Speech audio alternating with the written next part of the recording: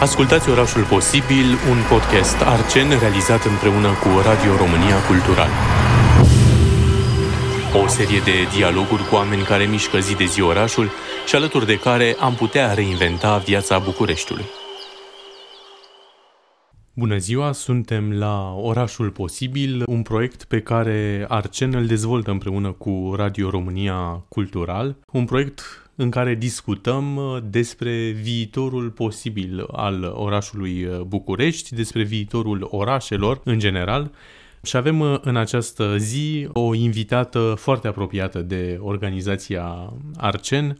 Este vorba despre doamna Roxana Wring, cunoscută pentru lupta ei veche pentru patrimoniul construit al Bucureștiului. Roxana Wring a condus și a fondat asociația Prodomo, a activat în cadrul Pro Patrimonio, a fondat USR București, iar în prezent este reprezentantul României la Consiliul Europa Nostra. E important de menționat faptul că Roxana Wring a participat la elaborarea raportului privind starea patrimoniului bucureștean, a construit multe proiecte, a participat la multe dezbateri despre starea orașului București și a reușit de multe ori să ridice problema aceasta și să o pună pe agenda publică. A candidat la primăria sectorului 3 și a fost consilier general la primăria Capitalei. Un lucru important de menționat este că a avut un rol important în cadrul proiectului Arcen, Catalog București. Îi urez bun venit, mă bucur că este în studioul Radio România Cultural și că se întâmplă asta și l-am alături de mine și pe colegul meu, Alberto Groșescu. Vă mulțumesc pentru invitație. Mă bucur mult că suntem aici și că cumva continuăm proiectul despre viitorul orașului pe care l-am început în luna aprilie la Institutul Francez, pledoarii pentru viitorul Bucureștiului.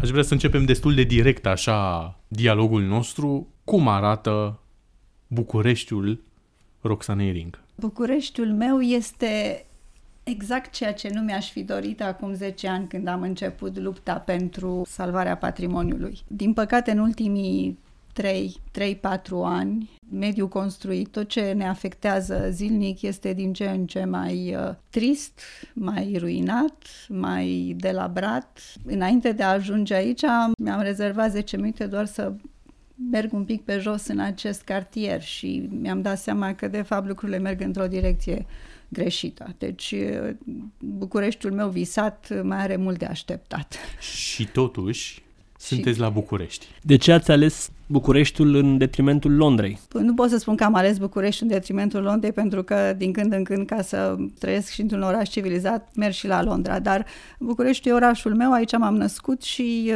presupun că am o încăpățânare pe care o aveți și voi. Aceea de a vedea măcar un mic pas înainte în ceea ce înseamnă acest București pe care toți ne-l dorim, care să devină un București iubit, nu un București neiubit. Așa că această încăpățânare mă face să petrec poate prea mult timp aici.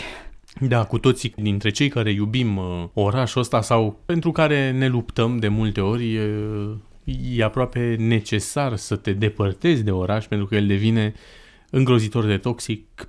Există o toxicitate bucureșteană și aici nu ne referim doar la ce înseamnă poluare, lipsa spațiilor verzi și așa mai departe, ci tot ce înseamnă Bucureștiul te face să ai nevoie de o depărtare ca să te poți reapropia și, într-adevăr, sunt curios cum vedeți de la Londra Bucureștiul sau cum vedeți Londra în raport cu Bucureștiul. Poate nu e corect să facem această comparație, dar a spus un lucru interesant.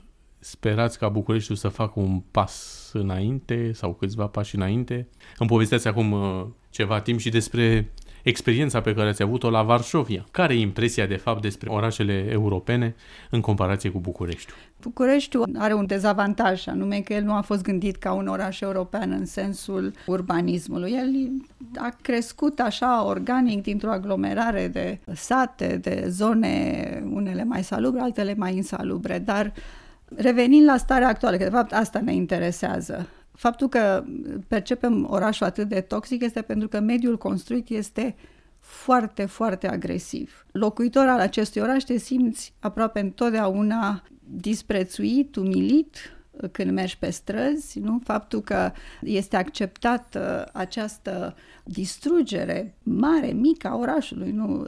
Avem peste tot grafiti, în centrul centrului, trotuarele pe care nu se poate merge și așa mai departe. Reclame în siturile istorice, pe clădirile istorice, în curțile clădirilor istorice. Acum ne luptăm pe trotuare și cu biciclete, cu scutere și așa mai departe. Deci faptul că nu avem acest respect pe care mediul în care trăim îl datorează, plătitor de taxe, ne face să ne simțim într-un mediu toxic. Când ești, de exemplu, într-un oraș, hai să luăm Varșovia, pentru că totuși Londra este o metropolă, ea este urbanizată pe vremea când București nici măcar nu exista. Dar am fost la Varșovia. La Varșovia m-am simțit respectată pe stradă. Nu m-a agresat nimeni pe trotuar. N-am trecut pe lângă clădiri pe care scria ocoliți ca de tencuiala, cum este mai în tot centrul București și așa mai departe. Deci avem ce învăța de la alții. Din punctul ăsta de vedere, Bucureștiul nu este, în adevărat sens al cuvântului, o capitală europeană pe model vestic. Și totuși, chiar dacă sunt foarte multe aspecte negative, cred că sunt lucruri care ne fac să stăm în București. Care credeți că este cel mai valoros lucru pe care îl are Bucureștiul și alte orașe nu îl au? Da, adică cumva potențialul. În ce stă potențialul Bucureștiului? Tot caut acest răspuns și eu și Alberto. L-am intuit la un moment dat în timpul traseelor culturale. Vi-l povestim, dar suntem curioși. Cum vedeți dumneavoastră acest aspect? Pentru mine o mare parte sunt oamenii pe care îi am aici și după aceea este această varietate, această culoare mai degrabă orientală pe care o are Bucureștiul și faptul că e un oraș, cum spuneau francezii, a denișe. Când vin aici, traversezi strada și ți se descoperă altceva. Deci această permanentă schimbare a peisajului citadin, să zicem, e atrăgător. Plus că e atât de diferit de alte orașe încât la București totul se poate întâmpla. Și noi suntem bucureșteni, deci de fapt asta ne ține aici. Da, de multe ori m-am gândit că poate cea mai valoroasă sau una dintre chestiunile cele mai valoroase ale Bucureștiului îl reprezintă, dincolo de diversitatea asta a peisajului, care aproape că e o constanță a orașului, orașul ăsta plin de curți și grădini, cu pomi fructiferi, cu viță de vie, cu ceva care nu are legătură neapărat cu chiar centrul unui oraș și care de fapt ar putea deveni, mai ales în această discuție a orașelor verzi, a tranziției verde, e loc de mult verde, e loc de mai mult verde. Poate și povestim cum au dispărut aceste... Da, orașul rural, da, aici te dezamăgesc, că exact aceste curți în ultimii 15 ani au dispărut. Pentru că eu de-aia am făcut această mică plimbare în cartier, pentru că în aceste curți, de fapt, s-au demolat casele atașate curților și pe curți au apărut blocuri și deci este un fenomen care, din păcate, este deja generalizat în zona centrală și a zonelor protejate. De care credeți că e motivul pentru care în ultimii 30 de ani s-a investit atât de prost, cumva, în centrul Bucureștiului. Nu s-a investit neapărat inteligent. Dar nu există o viziune. Lipsa unei viziuni. Da, bineînțeles. Noi nici măcar n-am definit, deci l-avem definit centrul Bucureștiului în planul integrat de dezvoltare urbană. Dar e doar o hârtie, o strategie într-un sertar. Noi nu am definit care este centrul Bucureștiului, așa cum face orice oraș care vrea să se dezvolte sustenabil. Și ce ar fi nevoie să definim care este centrul Bucureștiului? Îl putem defini acum? Sigur că se poate defini. Deci planul integrat de dezvoltare urbană îl definește, se numește Grand Central Bucharest, pentru că, fiind în engleză, a fost finanțat, în fine, de bani europeni.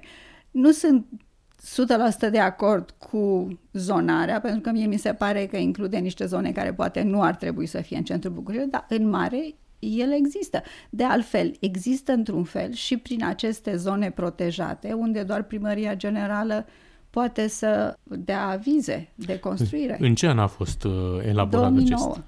În 2009. Deci din 2009 există o viziune care în mare, pentru că aceste zone protejate sunt în centru, în mare definește acest centru.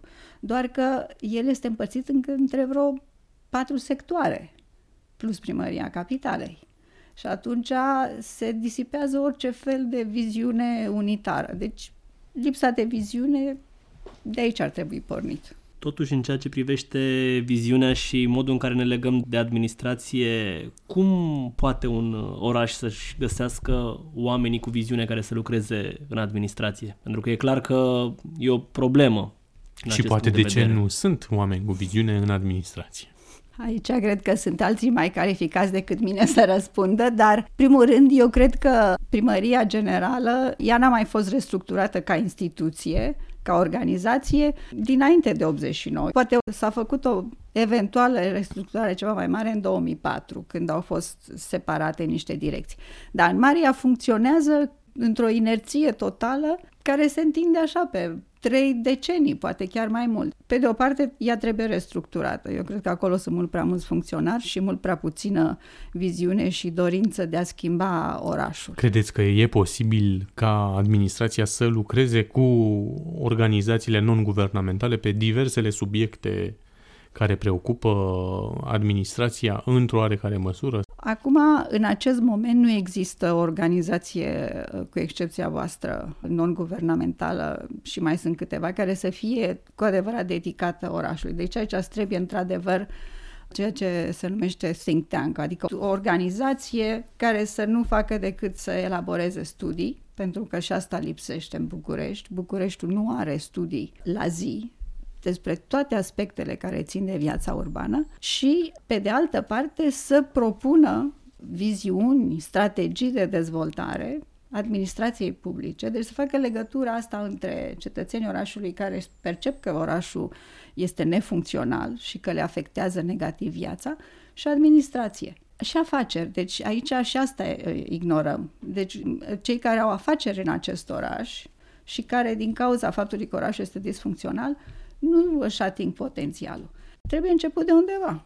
Să începem, de exemplu, cu acest think tank. Înființat ceva în care să aducem toți oamenii care să gândească pentru oraș și după aceea abordată administrația. Cum se vedea administrația dinăuntru ca consilier general, în interiorul Consiliului General? Ce ținea lucrurile în loc, de fapt? Dincolo de un partid sau altul, de oameni, cred că e un tip de a vedea lucrurile. Cum ați defini asta? A fi funcționar în Primăria Capitalei, în primul rând, din ce am văzut eu, îți aperi poziția. Deci absolut tot ce faci este să nu cumva vreodată să fii tras la răspundere. Și atunci sunt proceduri, sunt regulamente care sunt respectate ad literam, indiferent de situații.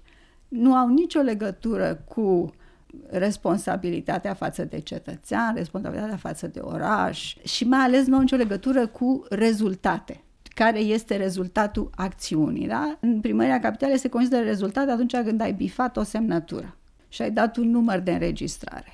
Deci e o mentalitate atât de închisă, de mică, încât e foarte greu să vezi cum ai putea să ieși în afară. Și eu am observat din interiorul administrației că am avut această experiență, dincolo de faptul că un mail, se numea adresa acolo, dura între 3 și 6 zile să fie redactat, ceea ce în mediul privat durează câteva minute, pentru că altfel pierzi bani, parteneriate, soluții, echipe și așa mai departe.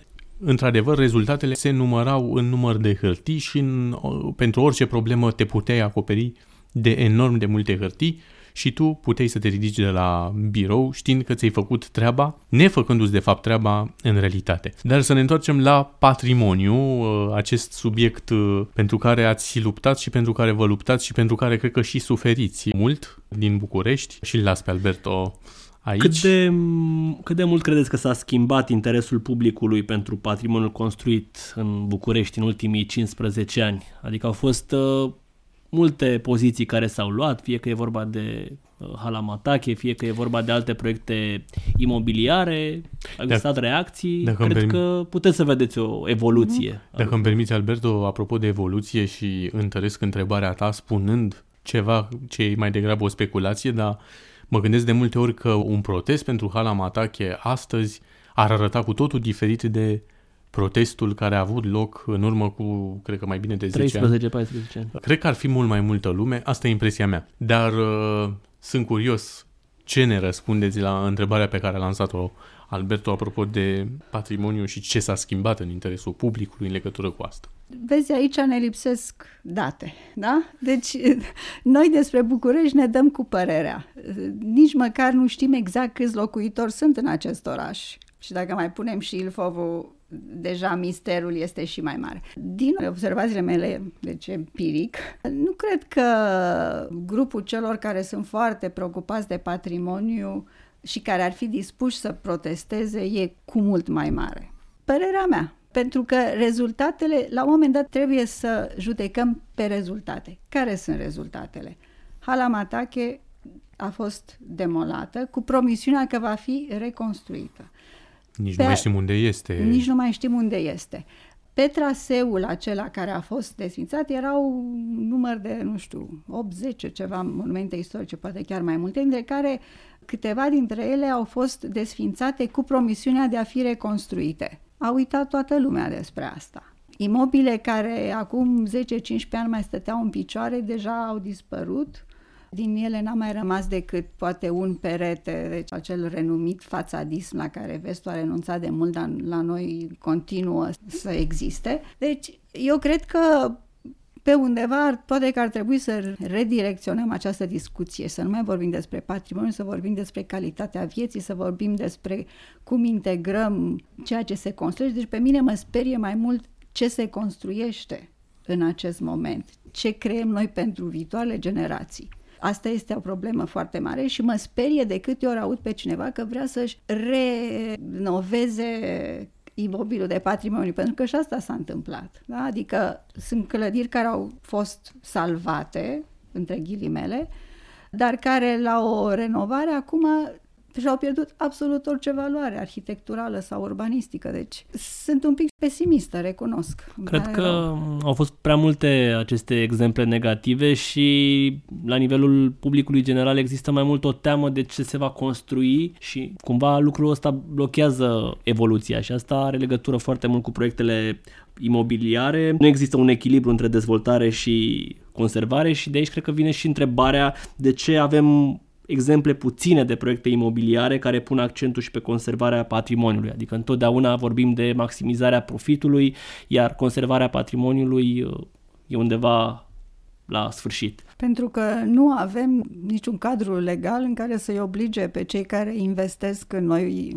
proiecte imobiliare în zonele protejate, să aibă ca punct de plecare conservarea patrimoniului. Adică în afaceri, prima regulă a afacerilor este să maximizezi profitul. Dacă însă ești față în față cu o administrație care îți spune poți să maximizezi profitul, dar în acest cadru legal în care nu ai voie să desfințezi, dacă faci o extindere, ea trebuie să fie în asentiment cu valoarea arhitecturală urbanistică, atunci bineînțeles că dezvoltatorul se va supune, pentru că în fond administrația e cea care îi dă autorizații.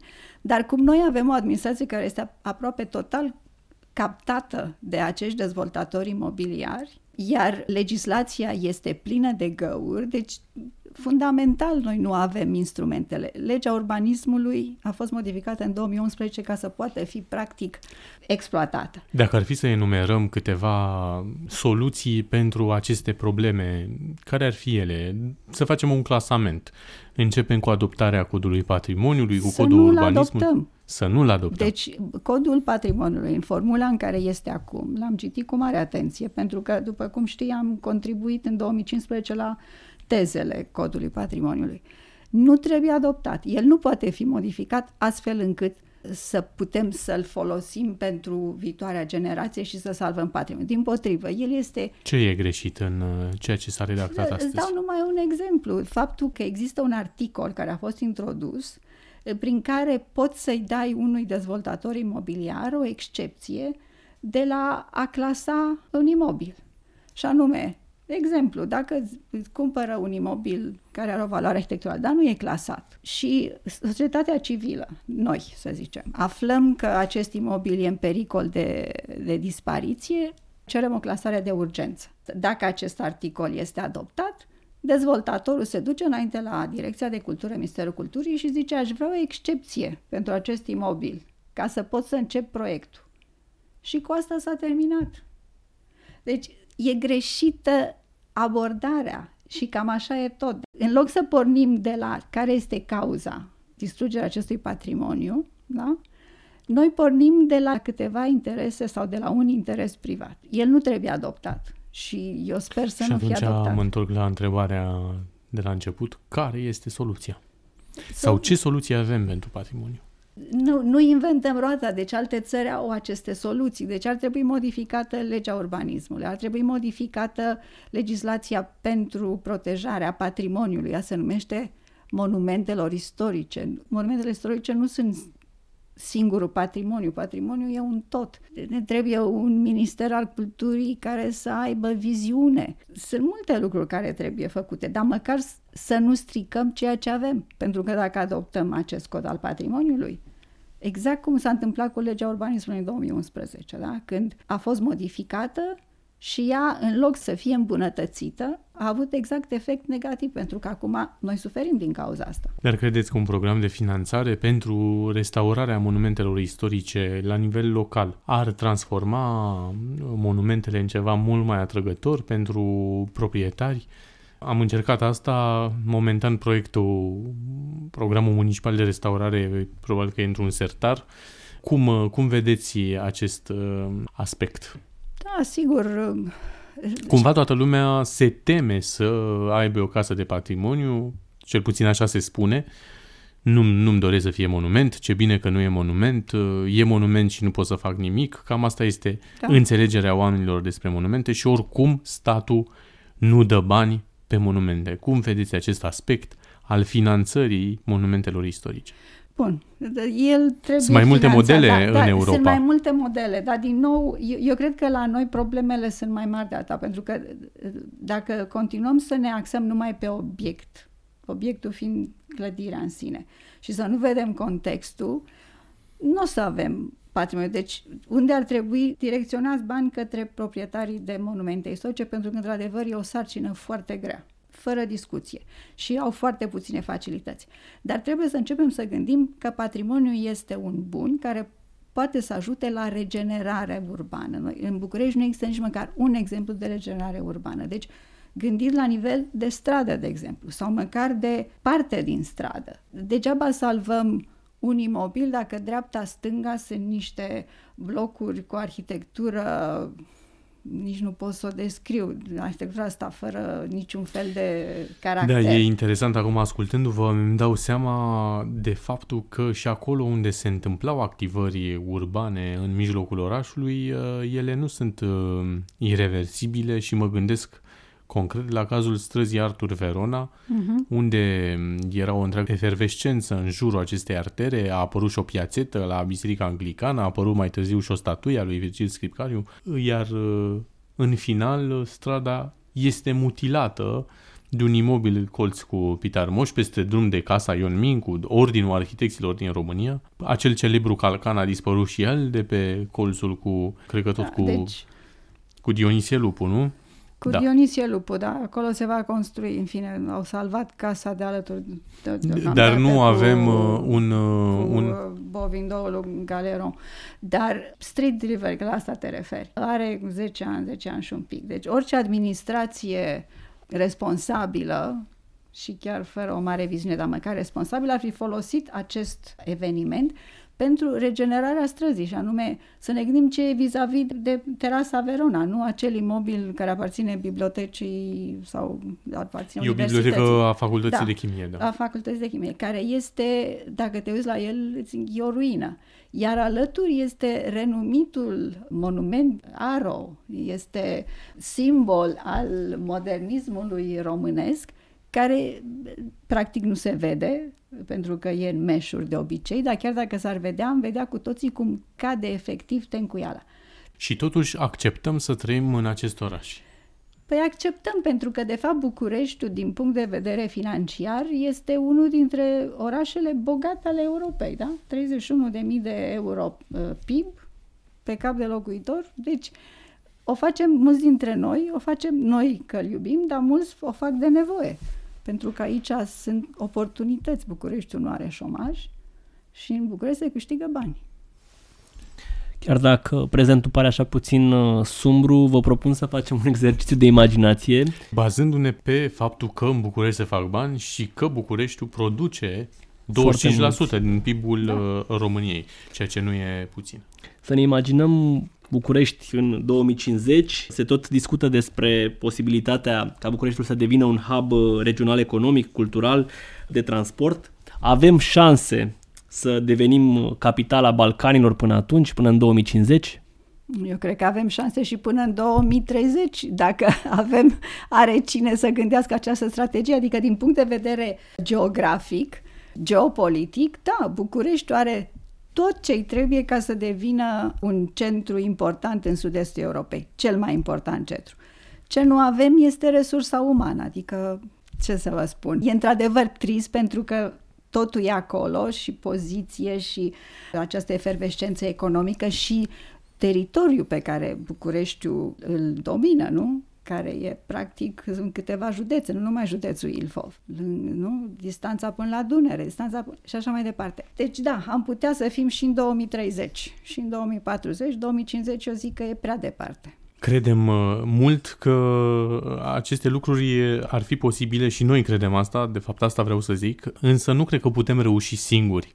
Cumva ăsta e și motivul pentru care această emisiune, acest podcast se cheamă Orașul Posibil, pentru că multe lucruri sunt posibile în acest oraș, dar e important să construim o masă critică, e important să fim împreună unii cu alții, organizații, experții, ONG-ști și așa mai departe și sperăm noi să creăm și punți cu alte orașe, cu Parisul, cu Varșovia, cu Praga, pentru că n-are rost să reinventăm roata și merită să trăim într-un oraș în care calitatea vieții urbane să fie mult mai ridicată, mai ales că avem pe ce construi. Mulțumesc mult pentru prezență. Mulțumesc. Am fi putut, cred că, vorbi ore întregi, dar ne mai vedem și sigur, sperăm să ne mai întâlnim și la pledoariile pentru viitorul Bucureștiului. Sigur. Mulțumim! Și eu vă mulțumesc! Mulțumim!